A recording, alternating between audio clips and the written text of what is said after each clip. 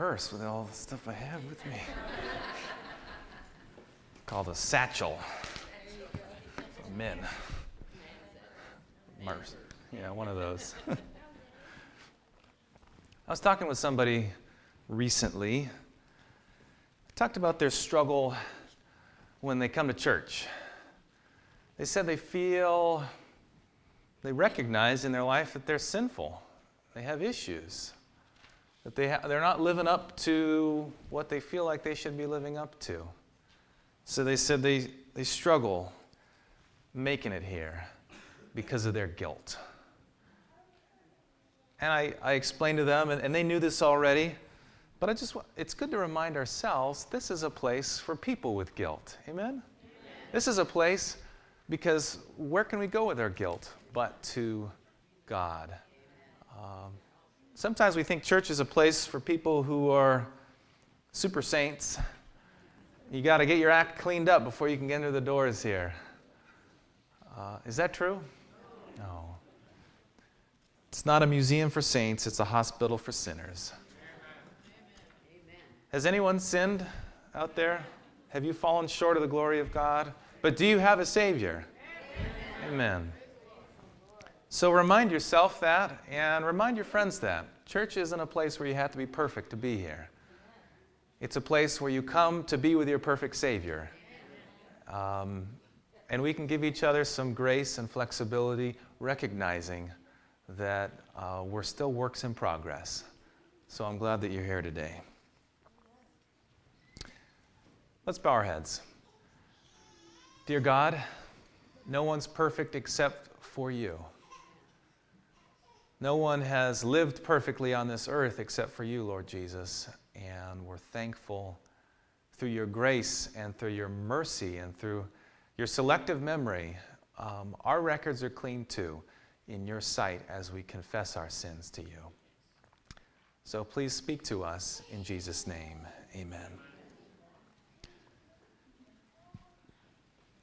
A number of years ago, there were a couple of climbers on El Capitan in Yosemite. Richard Harrison and Nick Escrow. They were high up on the mountain, and it was a great day until something horrible happened. They didn't die, nothing like that happened, but when you're climbing El Cap, I've never done the main face. I've done the east buttress of El Capitan. Someday I'd like to do the regular, like the nose here, which is like 30 rope lengths. But anyway, they were part way up, and it takes a few days. It's been done in under 2 hours, but the first people it took them 6 months to do this thing. So these guys were good climbers, but as the one guy was belaying his friend up to him, his anchor station, he'd put some of these kind of things into the cracks of the rock and had created an anchor where his body weight was hanging and it was just, space below him. He was handing over the gear sling to his buddy. And unlike this gear sling that is sewed together, this one it had a knot tied in it. And as he was handing the gear to his friend, the knot came untied, and all of their gear went ping, ding, ding, ding, down the face of El Cap, 1,000 or more feet, 3,000 feet total. And they were just left hanging there with basically no gear. What do you do? This was before cell phones. You got to pray, that's right. Thank you. Before cell phones, Yosemite climbing wasn't as popular then, so there weren't as many people out on the rocks. And you're so high up that you can't just yell for help. People won't necessarily hear you. And so they knew if they're going to get off, they're going to have to do it themselves. They couldn't just lower themselves down because there weren't bolted anchor stations at every 100 feet or so. They knew if they were going to get off, they had to use what they had. So they looked through this wasn't their haul bag. This is an Albertsons bag. They looked through their haul bag to see, is there any extra gear that we didn't have on our rack that we dropped? Is there anything? And they were able to come up with a few nuts. Here's a couple of nuts. We could use those. And they looked around in some of the other cracks, and there was some gear that had been left behind. And with the help of their hammer, they were able to bang some of the gear out. And they had about 8 pieces of gear. When you think about leading a whole rope length, you need a lot more than that. And on top of that, what happens if the crack is this wide and your piece of gear is only this big? It won't help you at all. You need the right size gear for the right size crack. And so they found themselves in a very difficult situation. But little by little, they began to inch themselves up the face. Up was the best way for them to go in that case, because they could take all their gear with them. If you go down, you have to leave gear on the rock. And so little by little, their rope, they wouldn't go very far because they'd run out of gear. Still have to have gear for an anchor. Sometimes their whole anchor was just one nut, one of these guys, just jammed in the crack, and all of their body weight was hanging on just this one thing, which it can hold all of that, but you don't feel very good. You want multiple pieces. And eventually, they were able, because they used what they had, to get to the top and make it out alive. But the other alternative, the only other alternative, it seemed to them, was just to hang there until they died. Sometimes in life, you just have to use what you have. I want to invite you to open up your Bibles to Luke chapter 19 as we examine a familiar story of Jesus where he reminds us in life we have to use what we have. Luke 19. Last week we were in Luke chapter 11. This week, Luke chapter 19. And we'll start in verse 11. Luke 19 and verse 11. The Bible says this. I'm in the New King James translation today. Now, as they heard these things, he spoke another parable. Well, what things did they hear? If you look back into the context surrounding this passage, it's the story of Jesus going to whose house? Zacchaeus' house. Remember that sinner? The guy that had a lot of issues with dishonesty and greed and all sorts of things. But the Lord got a hold of his heart, and God did good things in his life. He restored the things that he had taken. Verse 9, as Jesus said to him, "Today salvation has come to this house because he is also a son of Abraham. For the Son of Man has come to seek and to save that which was lost." Now, as they heard these things, he spoke another parable because why? Because he was near Jerusalem and because they thought the kingdom of God would appear immediately. Now, where was Zacchaeus? Where did he live? You remember what town he lived in? Jericho, exactly. 19 verse 1 says he was in Jericho. So they're traveling now. They're going up the road to Jericho. And I showed you this picture already, but this is the road from Jericho to Jerusalem, where Jesus talks about the Good Samaritan and rescuing the poor person who's beat up alongside the way. Jesus and his disciples are traveling on this treacherous road that's not only dry, but there are bandits and people who want to do you harm sometimes. But they're getting close to their destination. They're getting close to Jerusalem, and the people are thinking that Jesus is going to set up his kingdom. They're thinking he's going to crown himself as king, and we've seen that he can do all these sorts of miracles. He can multiply food. He can heal people. This is going to be awesome. Again, their focus was on the here and now, but Jesus was thinking about not only the here and now, but the later, the spiritual kingdom. So he had to tell them a parable because they were thinking that he was going to do his kingdom and set it up right away.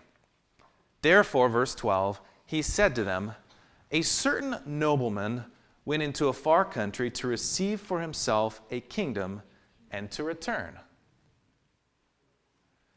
Verse 13, so he called 10 of his servants and delivered to them 10 minas.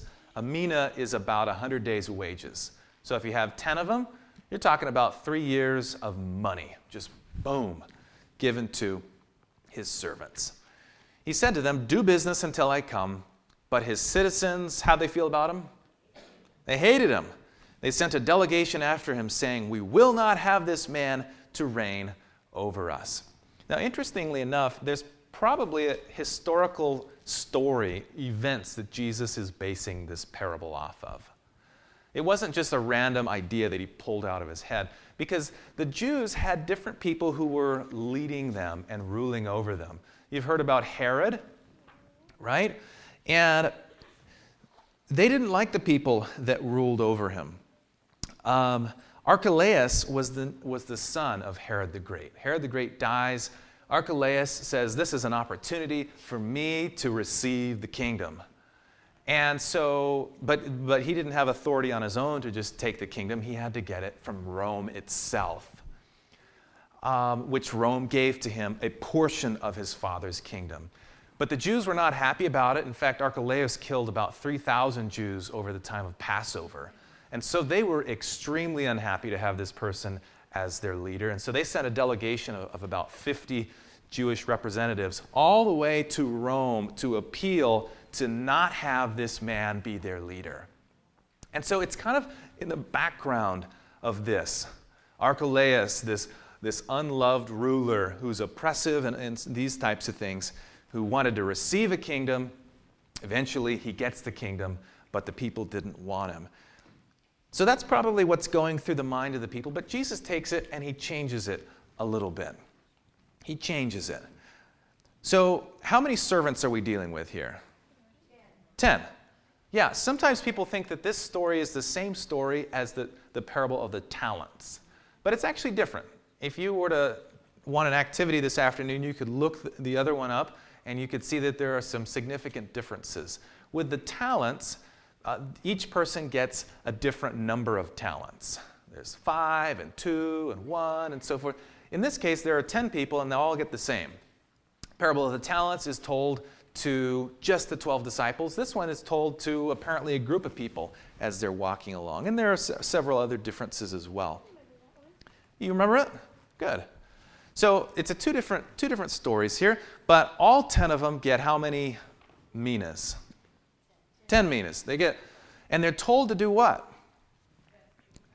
They're told to do business until I come back. Now remember, why is Jesus telling the story? He's telling the story. Right. They're getting close to Jerusalem, and he had a purpose for this parable. It's because they thought he was going to receive the kingdom immediately.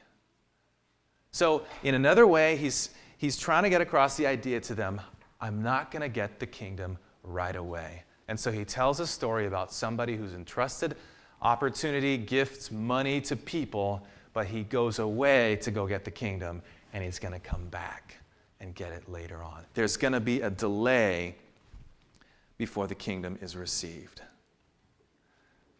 But then we get to verse 15. So it was, when he returned, having received the kingdom, then he commanded these servants to whom he had given money to be called to him, that he might know how much money every man had gained by trading. Then came the first, saying, Master, your mina has earned how many minas? 10 minas. That's a pretty good return on an investment, huh? You had 10 to start with, you get 10 back. I wish my retirement plan worked like that, right? I looked at the quarterly thing and I was like, wait, it's gone down a big chunk here recently. But they say you just put money in and you don't even look at it if you've got it in a good place. So we'll see how that goes. But this guy got 10 back, right? My mind was going all different places there. Got to stay on track here. So he gets 10 back. Verse 17, and when he had said to him, well done, good servant, because you were faithful in very little, you have authority over how many cities? 10. That's awesome. You're in charge of 3 years of wages, and then you get to be in charge of 10 cities. You get to be a governor over a region. Pretty big responsibility. Verse 18, and a second man came saying, Master, your mina has earned how many minas? 5 minas. Well, that's still a really good return on your investment. That's great. Now he has 15. Likewise, he said to him, you will be over 5 cities. So the master is saying, with what you've accomplished, I'm going to reward you accordingly. Everyone's going to receive equal to what they were able to accomplish. And then we get to verse 20. Then another came, saying, Master, here is your mina, which I have put away in a handkerchief. In a handkerchief, huh? Yeah, so in the parable of the talents, there was a guy that actually buried it in the ground, but here's another difference. He just puts it where? In a handkerchief in this story. That's like the thing you blow your nose on, right? You wipe your forehead with when you're sweating. Now, in those days, they didn't have the kind of banks like we have, and it was best if you had a lot of money, you put it in the ground. You go out somewhere in a field, you find a good spot that nobody else knows when nobody's watching you, you dig a good hole, and that's your retirement policy. You put your money in the ground. If you just put it in a handkerchief, it would be easier for a thief to find your money going through your house in a handkerchief than it would be if it was buried and there was no marker for it in the ground. Would you agree? So this is even worse than just burying it because it's somewhere apparently in his house where it could be found. It's like he just put it, underneath his mattress. People store their money there sometimes. Not the best spot in the world to put your possessions. Yeah. Here's your mina. I put it in a handkerchief. Verse 21, for I feared you because you're an austere man. You collect what you did not deposit, and you reap what you did not sow. And he said to him, out of your own mouth I will judge you, you wicked servant. For you knew that I was an austere man, collecting what I did not deposit and reaping what I did not sow. Why then did you not put your money in the bank, so that at my coming I might have collected it with interest?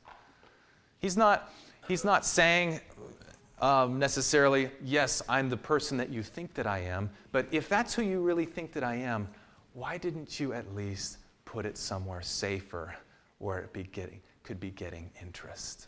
You did less than the least that you could have done. Why didn't you do that? Verse 24, and he said to those who stood by, take the mina from him and give it to him who has 10 minas. But they said to him, Master, he has 10 minas. For I say to you that everyone who has will be given, and from him who does not have, even what he has will be taken away from him. But bring here those enemies of mine who did not want me to reign over them, and slay them before me. Pretty interesting parable, huh? There's a lot that we could talk about. Maybe a lot of questions that this raises.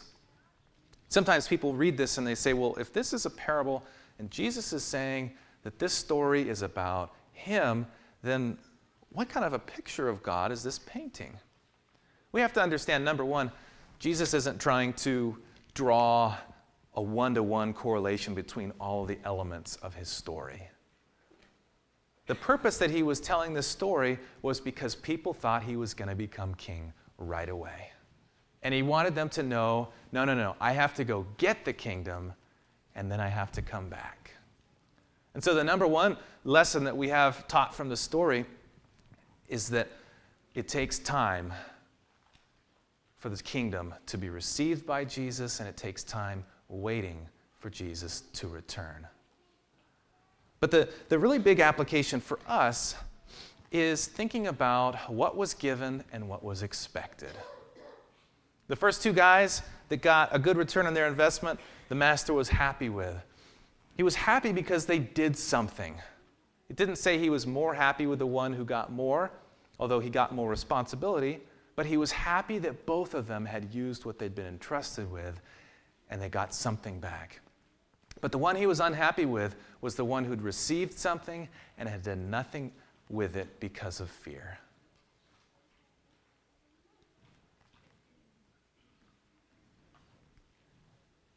This man needed to learn an important lesson that the climbers we talked about earlier learned. You got to use what you have. Just do something with what you've been given and see what comes from it. Use what you have.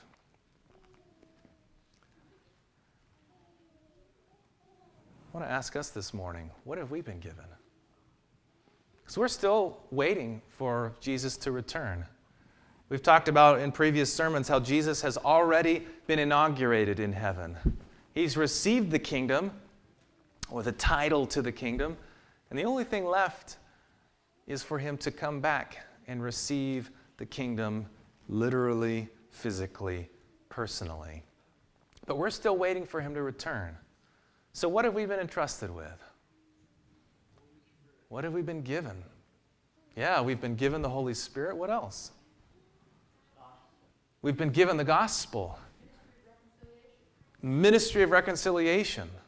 An opportunity to help reunite people with one another and with God himself. What else have we been given? What? I thought you said cats for a second. Talents. Sure. Abilities, right?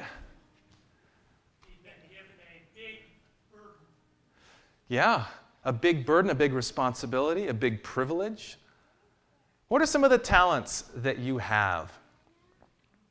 What are your talents? You're good at Legos. You know that God can use your Lego ability to be a blessing for others? Because you can connect with other people who love Legos. And you can be a blessing to them. You can be a witness to your neighbor friends that love Legos. There's no talent that, as long as it's not like a sinful talent, but the talents that God gives to us can be used no matter what it is. Yeah, Roman? That's right. I go over to their house and I quiz him on his flags. He knows all these different countries. That can be used. Your brain can be used by God to do something good for him. Who knows? Maybe God will send you to some of those countries in the future as a missionary. What are your other talents? I know there's some good cooks here at this church, amen? Are you blessed by that here? Sure, we have a lot of good cooks in this church. And we've got a healthy cooking school coming up in March that we're using as a blessing. What about our greeters? Do you like to have somebody open the door for you? Somebody shake your hand and smile and hug? My wife is much better at sending cards and writing cards than I am. I'm glad for our ladies and men that stand out there and help you sign cards to send to people who are sick. Have any of you received one of those cards before? Yeah. Did you feel happy to receive it? Yeah. I mean, there are all sorts of things that we don't typically think of as spiritual gifts that God can and wants to use in your life. Everybody has been given something. Some of you are good at being listeners. Is that an important tool that you can use for God? Absolutely. There are a lot of lonely people in this world, in your neighborhood, in our church, in your friend circle, who just need a listening ear. God wants to use your ear to minister to them. What are some of our other talents? Yeah. That's right. All of us have opportunity. Every single day we have time, right? That's one of the gifts that we have. Time. And not a person in here who can't use their time for God. You know, one of the easiest ways to use our time is to spend time every day praying for other people.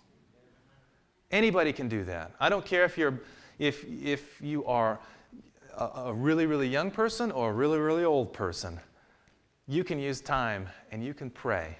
You can think about loved ones, family members, and you can advance the spiritual battles in this world, the kingdom of God, through prayer. And you don't even have to get out of your chair to do it. Amen? Everybody has a gift.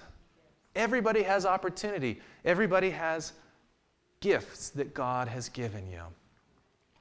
So my question to you today, really simple message, is are you using what you've been given? You've got time. How are you using your time? You have talents. Lego talents. Rubik's Cube talents. There are all sorts of talents. And we want to do a better job of starting to find ways to plug you in with your talents. Guys, we want to start doing things maybe for single moms, once a year doing an oil change or something. I know guys either like to work on cars or stand around watching somebody who's working on a car. You know? We need supervisors. So if you aren't finding ways to use your talents for God, talk to me. We can maybe create something totally new so that you can feel like you are giving back to the kingdom of God. Seriously, I invite you to call me. Talk to one of our elders or our deacons. Say, I don't feel like I'm adequately being used, but I want to be used. We want to put you to work with whatever time you have, whether it's 5 minutes every year, hopefully more than that, or whether you have all the time because you're retired at this point in your life. You can do something for God. God expects you to do something for Him. So the challenge for you this morning is to pray, God, what have you given me, and what do you want me to do with what I've been given? Moses, he had a stick. What's in your hand, Moses? I have a stick. With a rod and God, you can do big things. That stick was used to part waters. That stick was used to lead people out of bondage. There was the widow of Zarephath. She just had a little bit of oil and flour, and they were going to make one more meal, and then they were going to die. God used that and multiplied it. There was the other widow. She just had a little bit of oil, and she had neighbors that had containers. God used her to do awesome things in her city. So what are you going to do with what you've been given? Let's bow our heads. Dear God, all of us have been entrusted with time, talent, treasure, opportunities. I pray that we won't hold on to them because of fear. We know that you love us and you want to use us, and you can and will use us. So Lord, if we haven't discovered our talents or discovered the time resources that we have, show us this week. Show us right now. Reveal to us in our hearts what it is that we're good at, what we're naturally inclined to, and show us how we can put that into service for your kingdom. Lord, we thank you and we love you in Jesus' name. Let all God's people say, Amen. Have a happy Sabbath and use what you've been given.